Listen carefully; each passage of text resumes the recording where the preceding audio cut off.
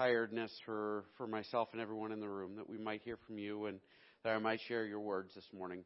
I pray for your grace and your mercy on us all, that I might speak your word despite myself, and that folks here, that you would prepare their hearts to have your word planted in them. Help them to be tended well and grow into something wonderful for your kingdom. In Jesus' name, amen. Wow. So in our new house, our new old house, we have a front room that we have redone in barnwood, so it looks kind of cool. My wife did all the work on that. I did nothing. So it actually does look kind of cool. And I had a growing lamp, like for plants. You know, apparently you can get these special lamps and shine them on plants, and it's not as good as sun, but like it does replace it for a little while. Everybody with me? Anybody have any idea what I'm talking about? When I bought it at the hardware store a few years ago, the guy looked at me like I was up to something nefarious, and I have no idea what that was. Anyway, so putting this grow lamp, I decided, well, look, I've got a space right here. I could hang this grow lamp up, and I could plant things on the edge of the desk in our little home library study, not an office. And I'm really excited about this idea. I started looking and said, well, what do I want to plant? And I began researching, and I thought, you know what, I should grow a little bonsai tree, and then I can learn karate. And I started researching, and the thing I found out was that you can buy kits, like with the pot and not the dirt, I guess you got to find your own dirt, but like little tools and seeds. And I thought, this is great because the kits were inexpensive, and I started like kind of ramping up to talk Jess into letting me do this, and I began looking at the star ratings, and I realized that all of them were low. And I thought, that's strange, and I began reading, and the thing I figured out very quickly was, by the way, I have a little bonsai tree to put it into your perspective. Jess said it's fake. I can't tell. That's how ill-fated this journey is. But I started looking at the reviews, and as it turns out, growing tiny trees is incredibly difficult. For starters, you might get 10 seeds, and there's like 30 steps to take to prepare the seeds to germinate. And at any point in time, you might just have to throw some of them away. And so out of your 10 seeds, if you're lucky, you're going to get one that germinates, right? And then from there, you can plant it, and if you're lucky, it'll grow. And to get from seed that has germinated to something that looks reasonably like this, only much more killed because I would be doing it, takes, now follow this, between 5 and 10 years. Holy what? It's this big. Like, there is no reasonable thing that says that this should be the case. And so I still kind of want one of these trees, but I don't want to wait 5 to 10 years to grow one. You see the problem? And so I got this in college, and I'll show you. I found the kit. You can still buy it online. It is the bonsai potato, and I still have like the tools and the thing. And what you do is you put this little bonsai tree stand on your desk, and you put a potato on it, and you wait a couple of weeks, unless you're like me and the potatoes have been in the pantry for a while, and you put it there, and you get this little growing plant without all the waiting, right? It's amazing. And actually, there's a little book that came with it. I might still have it. I haven't looked for it yet. But the little book talks about spiritual depth and inner peace instantly, and how wonderful that is. All right, so there's more than one farmer in the room. What's the problem with this approach? I mean, I know the spiritual problem, right? But the problem is, how long do potatoes sit on your desk before they become something unpleasant? Yeah, not very long. It depends on how long they've been in the pantry, which means, a couple days. But I found this fast version, and then for Christmas, I got my wife something even better. Because Lego, Titus got it for her, I'm sorry. Titus bought it. And so Titus and Jess sat down, and they built a Lego bonsai tree. And you know what? It went from a few days or weeks or whatever to get the potato to grow. They did that like, bam, in an afternoon. right? It was amazing. Inner peace and spiritual depth and everything else. And you don't have to water it, right? And during the spring, you can pull off the leaves and put penguins on for cherry trees. It's kind of amazing, right? Of course, the bigger problem here is that what gives you patience is not slapping something together in a moment. What gives you personal depth is investment over time. Things grow slowly because that is the way they're designed. And part of the point of growing the stupid little tree is to teach yourself to sort of slow down and be in harmony with the world around you and understand like sort of the care and concern that goes into caring for this little plant. And by the way, it's not just dumping water on it. I had to read about it, like to see, well, wait a minute. Could I just throw it on a shelf and splash some water on it, maybe by the sink? And it's not. Like, you have to actually work with it every day for 10 years to get a tree. That's crazy. Ain't nobody got time for that. Right? So we're going to be in Acts still. And we're going to talk about growing something worth growing. We're going to talk about the hard steps and the daily concern that is involved in growing people from a place where they are seedlings or just rocky ground to something amazing, right? And we're going to touch on some of the really, really lame ways our culture tries to convince us you can shortcut this process. You can have your inner peace without doing the work.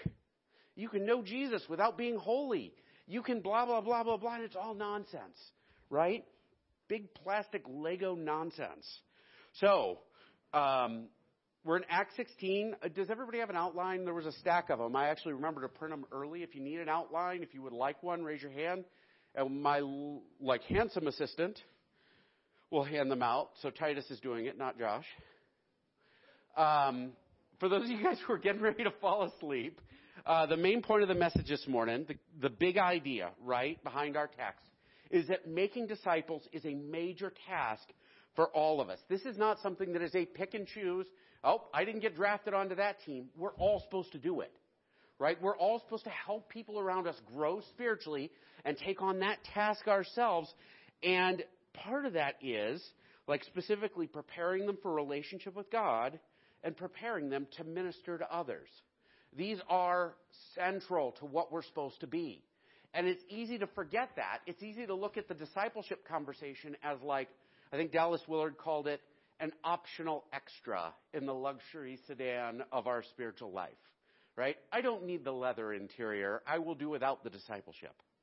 I don't need spiritual growth or a relationship with God or a prayer life. Let's skip the heated seats. By the way, don't skip the heated seats. And so this is a central thing. It is for all of us. It is designed for all of us. It is what we're supposed to be doing. And it's part of tending to others and discipling them that changes us.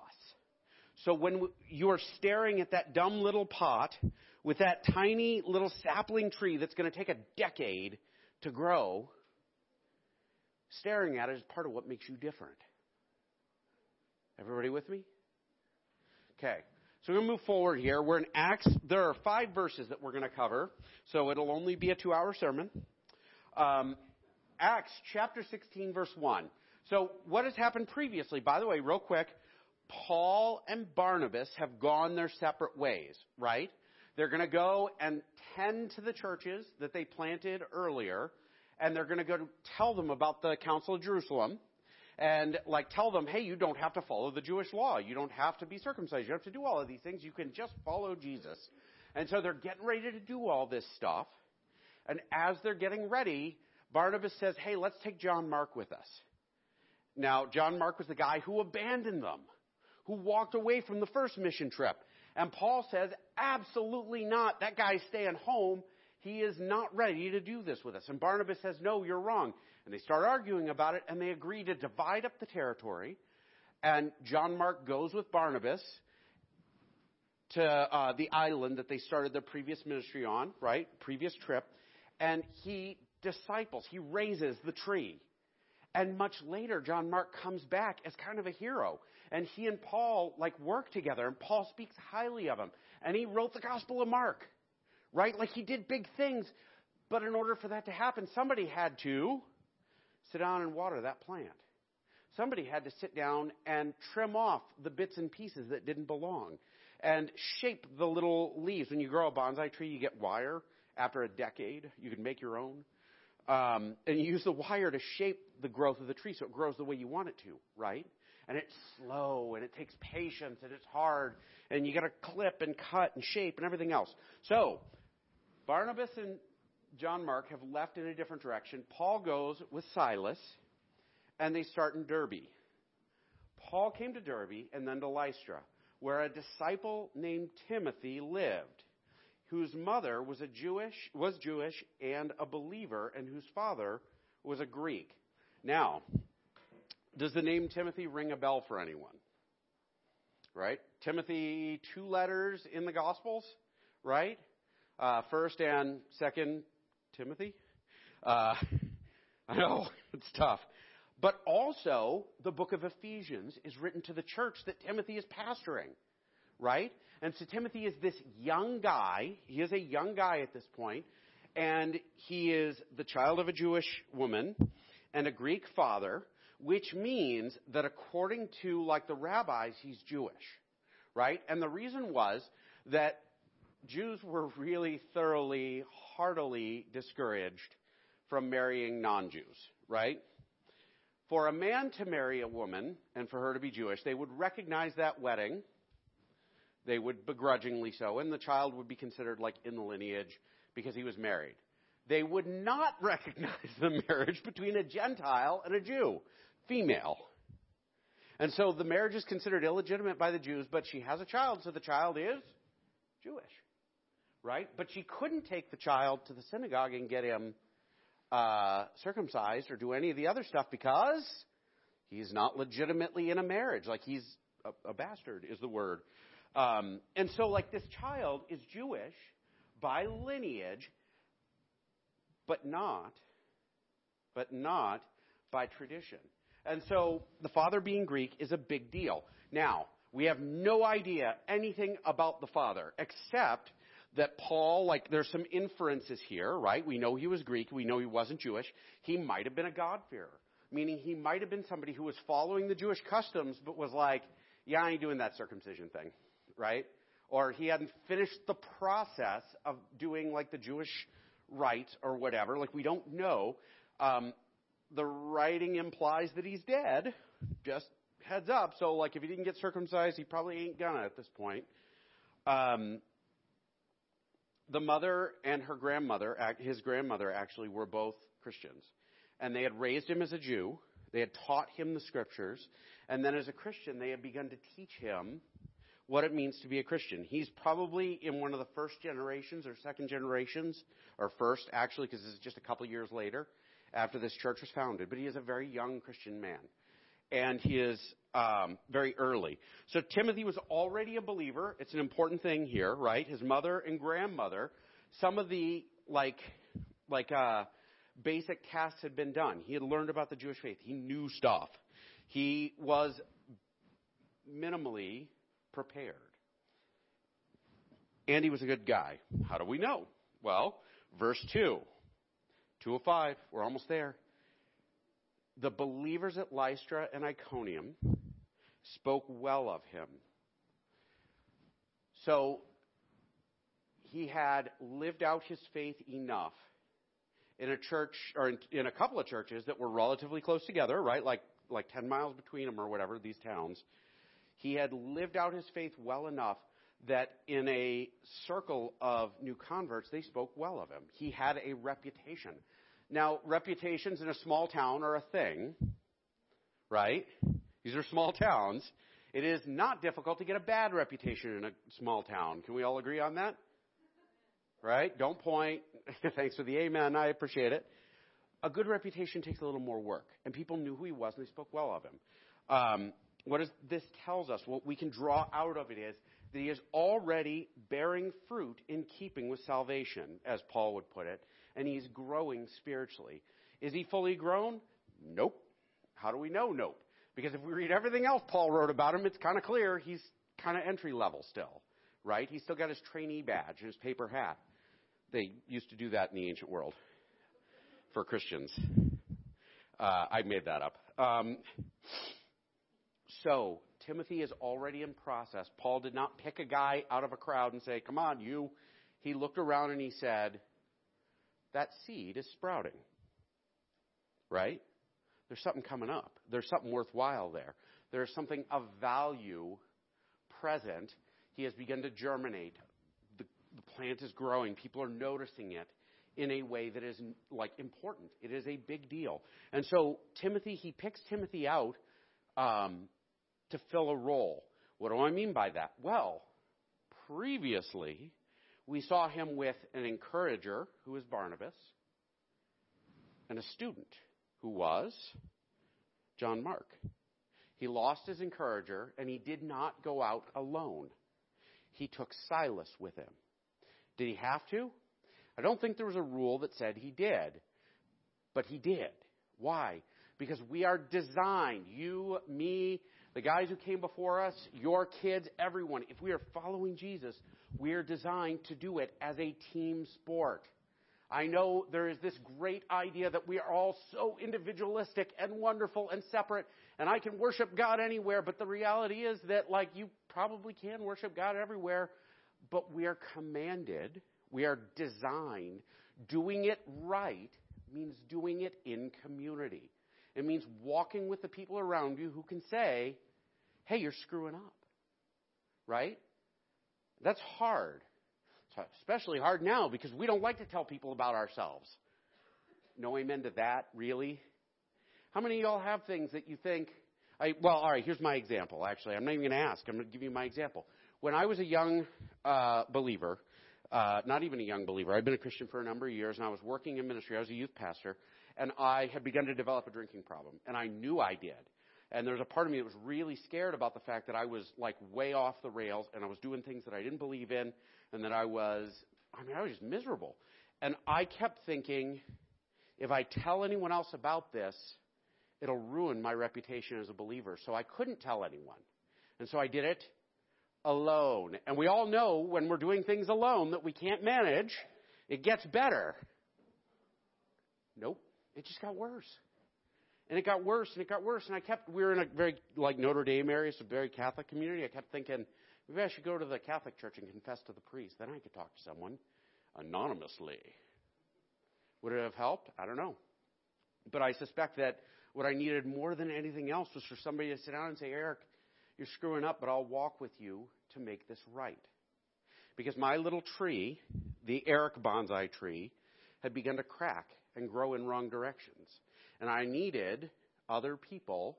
I needed my Barnabas. I needed my Silas to come along, break out the scissors, and clip. Ugh. Or I think if you break a tree, this is a whole crazy thing. If you break a branch off a tree and it's hanging, you can put it back up and tie it on, and it will graft in and grow back. And I needed that. And all believers need that. We all need, and I know I talk about that whole thing in a huge, way too much way, but I talk about it to illustrate this point because it is the best and hardest lesson I have learned, is that as believers, we need other people. We need fellowship. We need challenge. We need encouragement.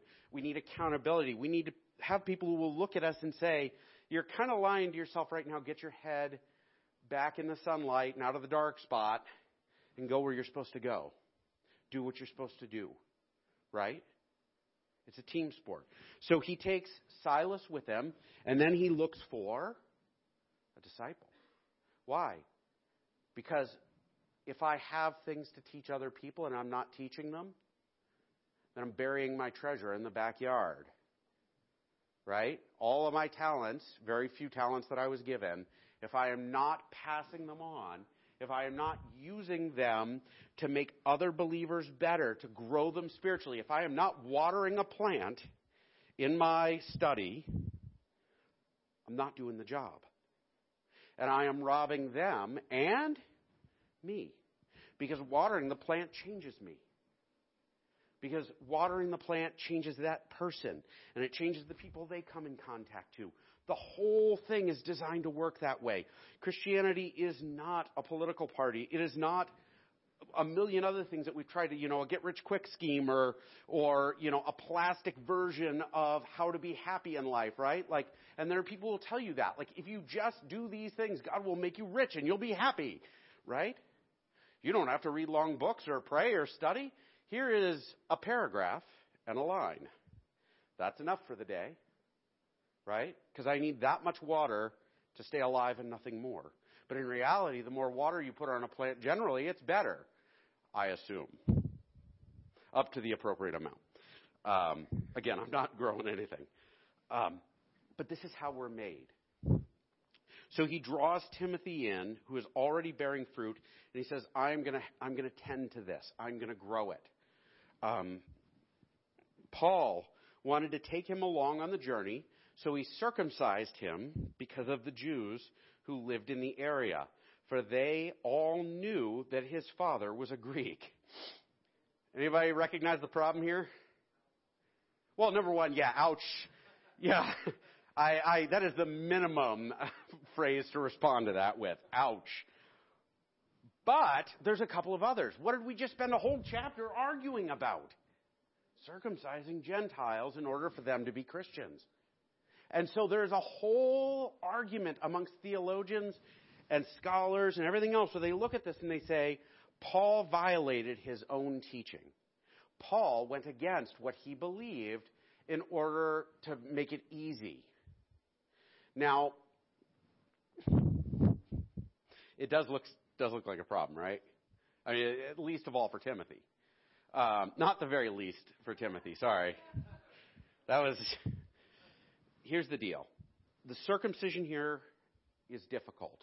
And I want to explain it real quick. I want to work on this. There are two big ideas that surround it. The first is that Paul is making Timothy acceptable in Jewish circles. He is not making him acceptable to God. Right? Circumcision Timothy is not in any way making him acceptable to God.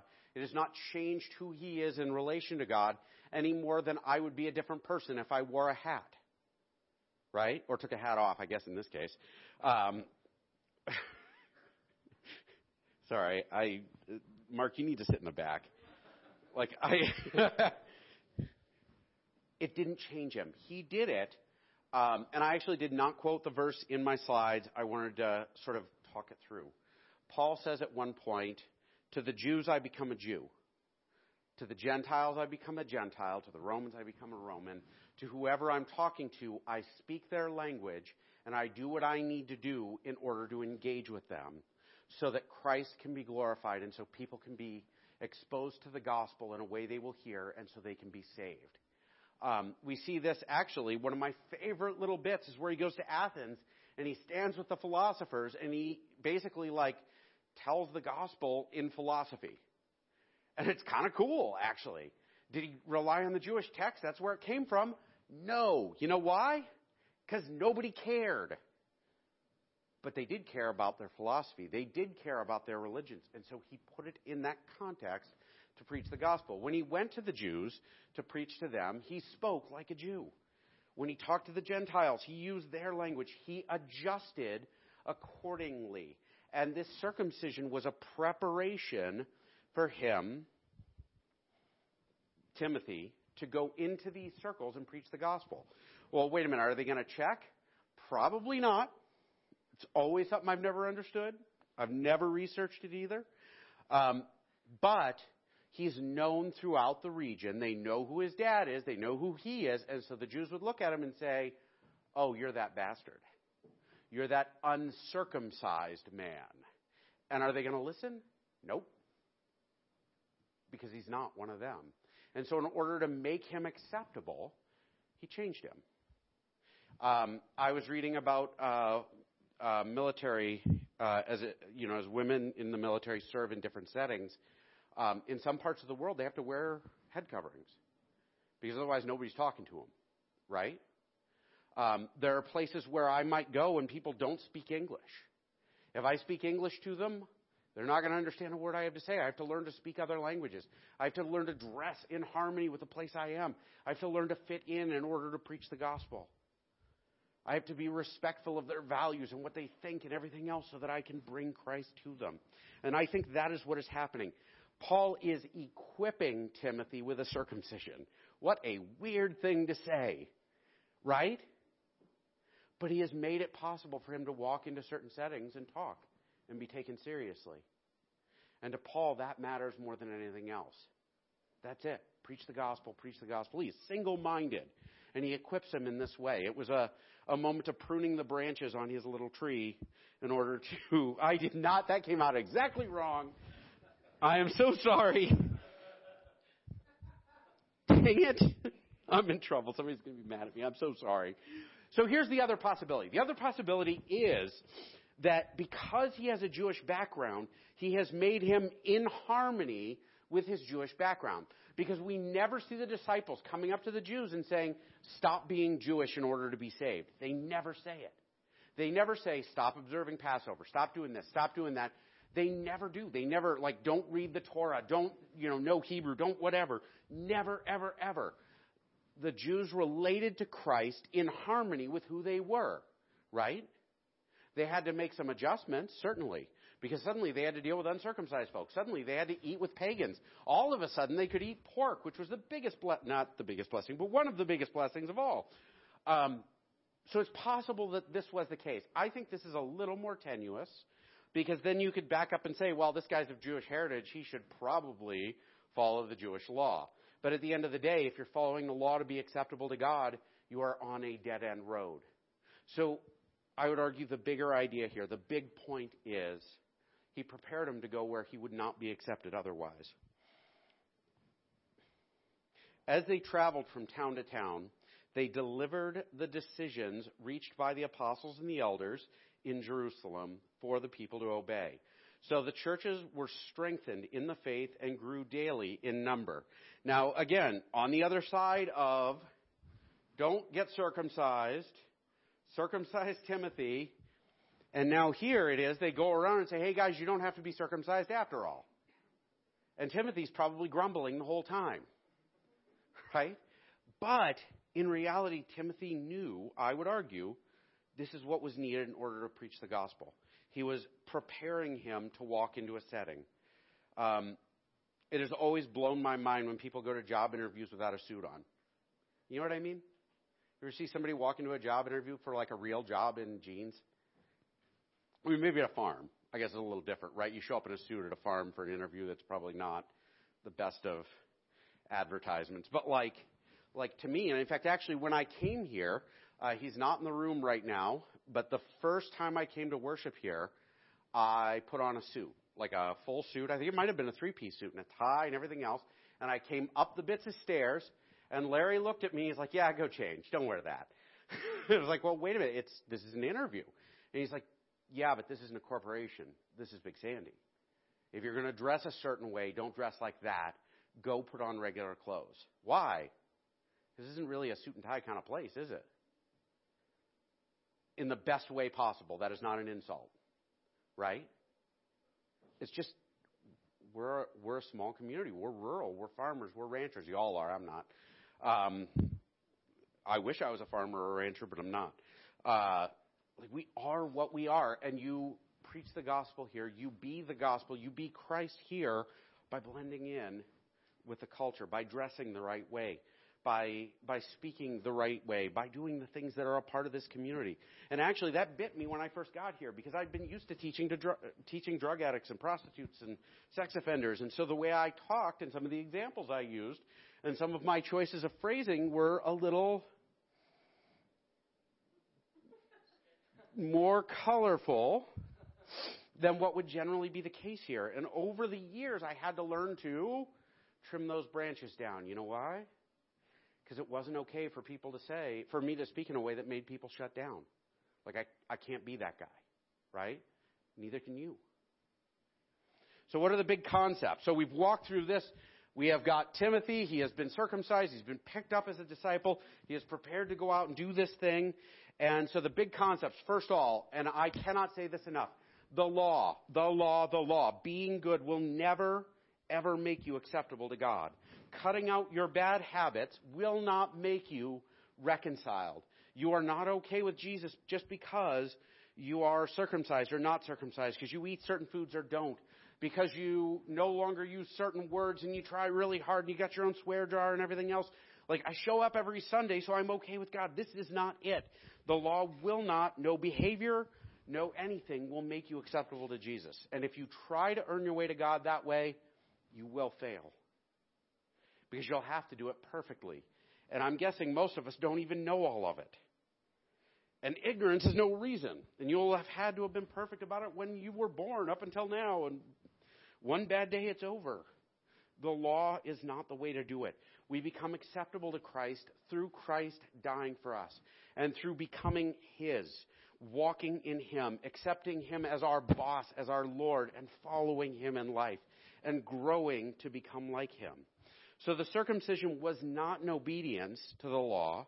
It was not forbidden altogether. Rather, it was made clear that it was not the route to righteousness. But Timothy had to become acceptable to those who he was evangelizing. Further than that, if you read the letters, we start finding that Timothy had to grow. Isn't that crazy? Growing is hard. Isn't it? It is just, it's miserable and it's slow. I will tell you the scariest thing that has happened to me today. My little girl walked past me wearing a dress I assume she got from her cousin. And I looked at her and I thought, oh my gosh, Abby's a young lady. I don't know how to stop that. But I suspect that it's going to keep going. And it happened, I don't know when it happened. It must have happened last night because I didn't notice it yesterday. Growth happens constantly. You, whether you realize it or not, are growing. You might be growing spiritually and closer to God. You might be going through hardship, and God is growing you through that difficulty. But what makes you useful is the growth. Now, the bad thing about that, by the way, I crushed one of my feet when I was in college, and I have growths. These are bad growths. Get what I'm saying? I have bone spurs and knobs and all kinds of other weird, gross things that are growing. And, like, pruning them is going to be awful when the time comes. But, like, those growths happened when I wasn't looking. In my own life, sin creeps in. Wasted time shows up. Like, bad habits and foolishness and wickedness. And, like, absent-minded, like, ignoring the things of God. Like, that stuff happens slow. And I have to tend it every day, or else it gets out of control. So how do we apply all of this? Because it feels like I'm all over the place. What I really wanted to focus on, and what I'm going to come back to here, is this idea that this is all about growing. This is all about developing depth and spiritual maturity. First off, this text is hard if we don't read it carefully and pray about it and think about it and reflect on it and search for answers. This is the sort of text you get to when you read and you're like, yeah, Paul made a mistake. Because I've read people who say that.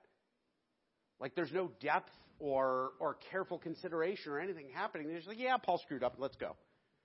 But real depth involves digging. It involves working. It involves thinking. It involves time and investment, pruning and shaping. Like this is the sort of text that demonstrates why we have to learn to read the Word and digest it and chew on it. I had, yesterday morning, I had a pastry tart with my coffee that I got over at the granary. And it was filled with strawberry, and it was all flaky with a little bit of frosting on top, right?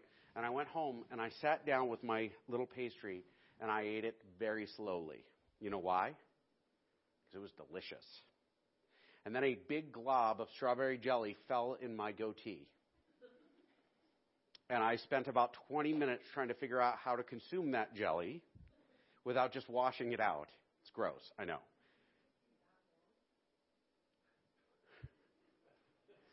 I take jelly very seriously.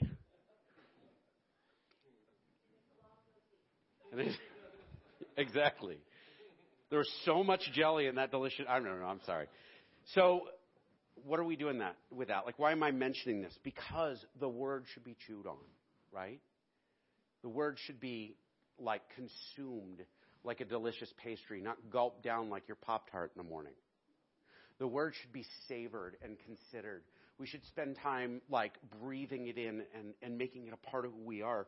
That is how we water the plant that eventually grows into something great. As disciple makers, which is what we are called to be. So this is my second application here.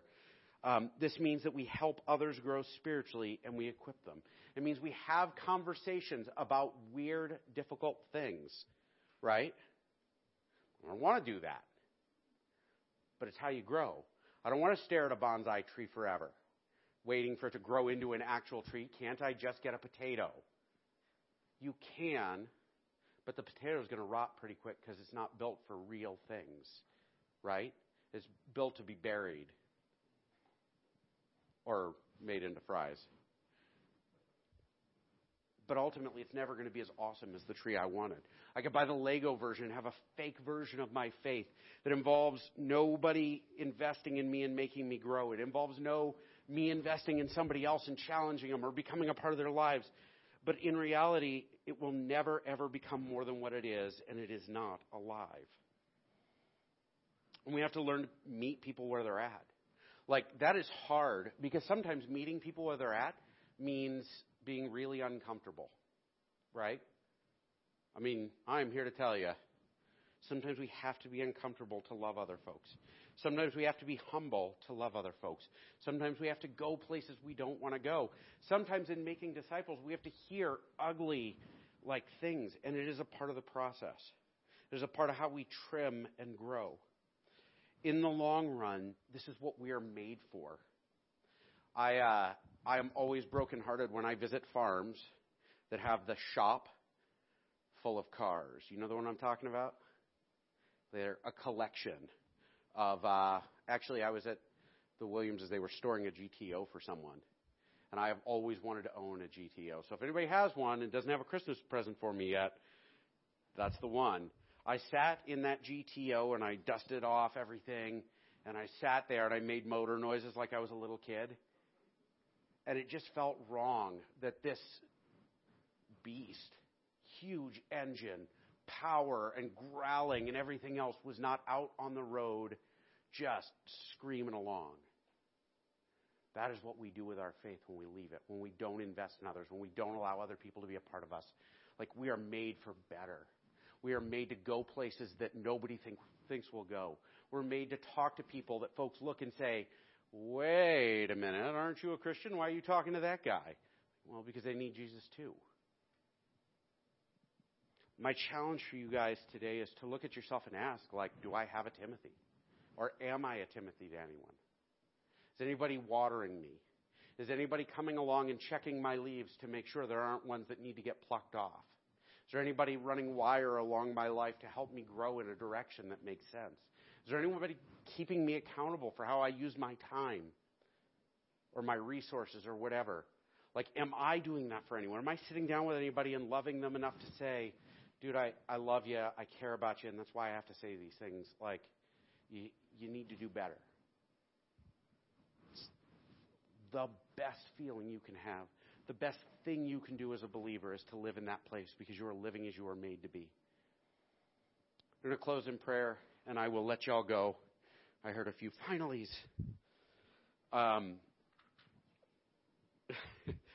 My challenge again, go out, open the throttle up, and be who God made you to be. Find your trees and grow them. Don't settle for potatoes. Don't settle for lumps of plastic that look like trees. Find them and grow them. Recognize that you need growth and find folks who will invest in you. Ask if you need it. Come talk to me. We're going to do a basic of Christianity catechism class. I've had a couple people express interest. If you say, well, I don't even know anything, come talk to me and I'll teach you stuff. Or talk to Jeremy, who's doing it with the teenagers, and he will teach you stuff.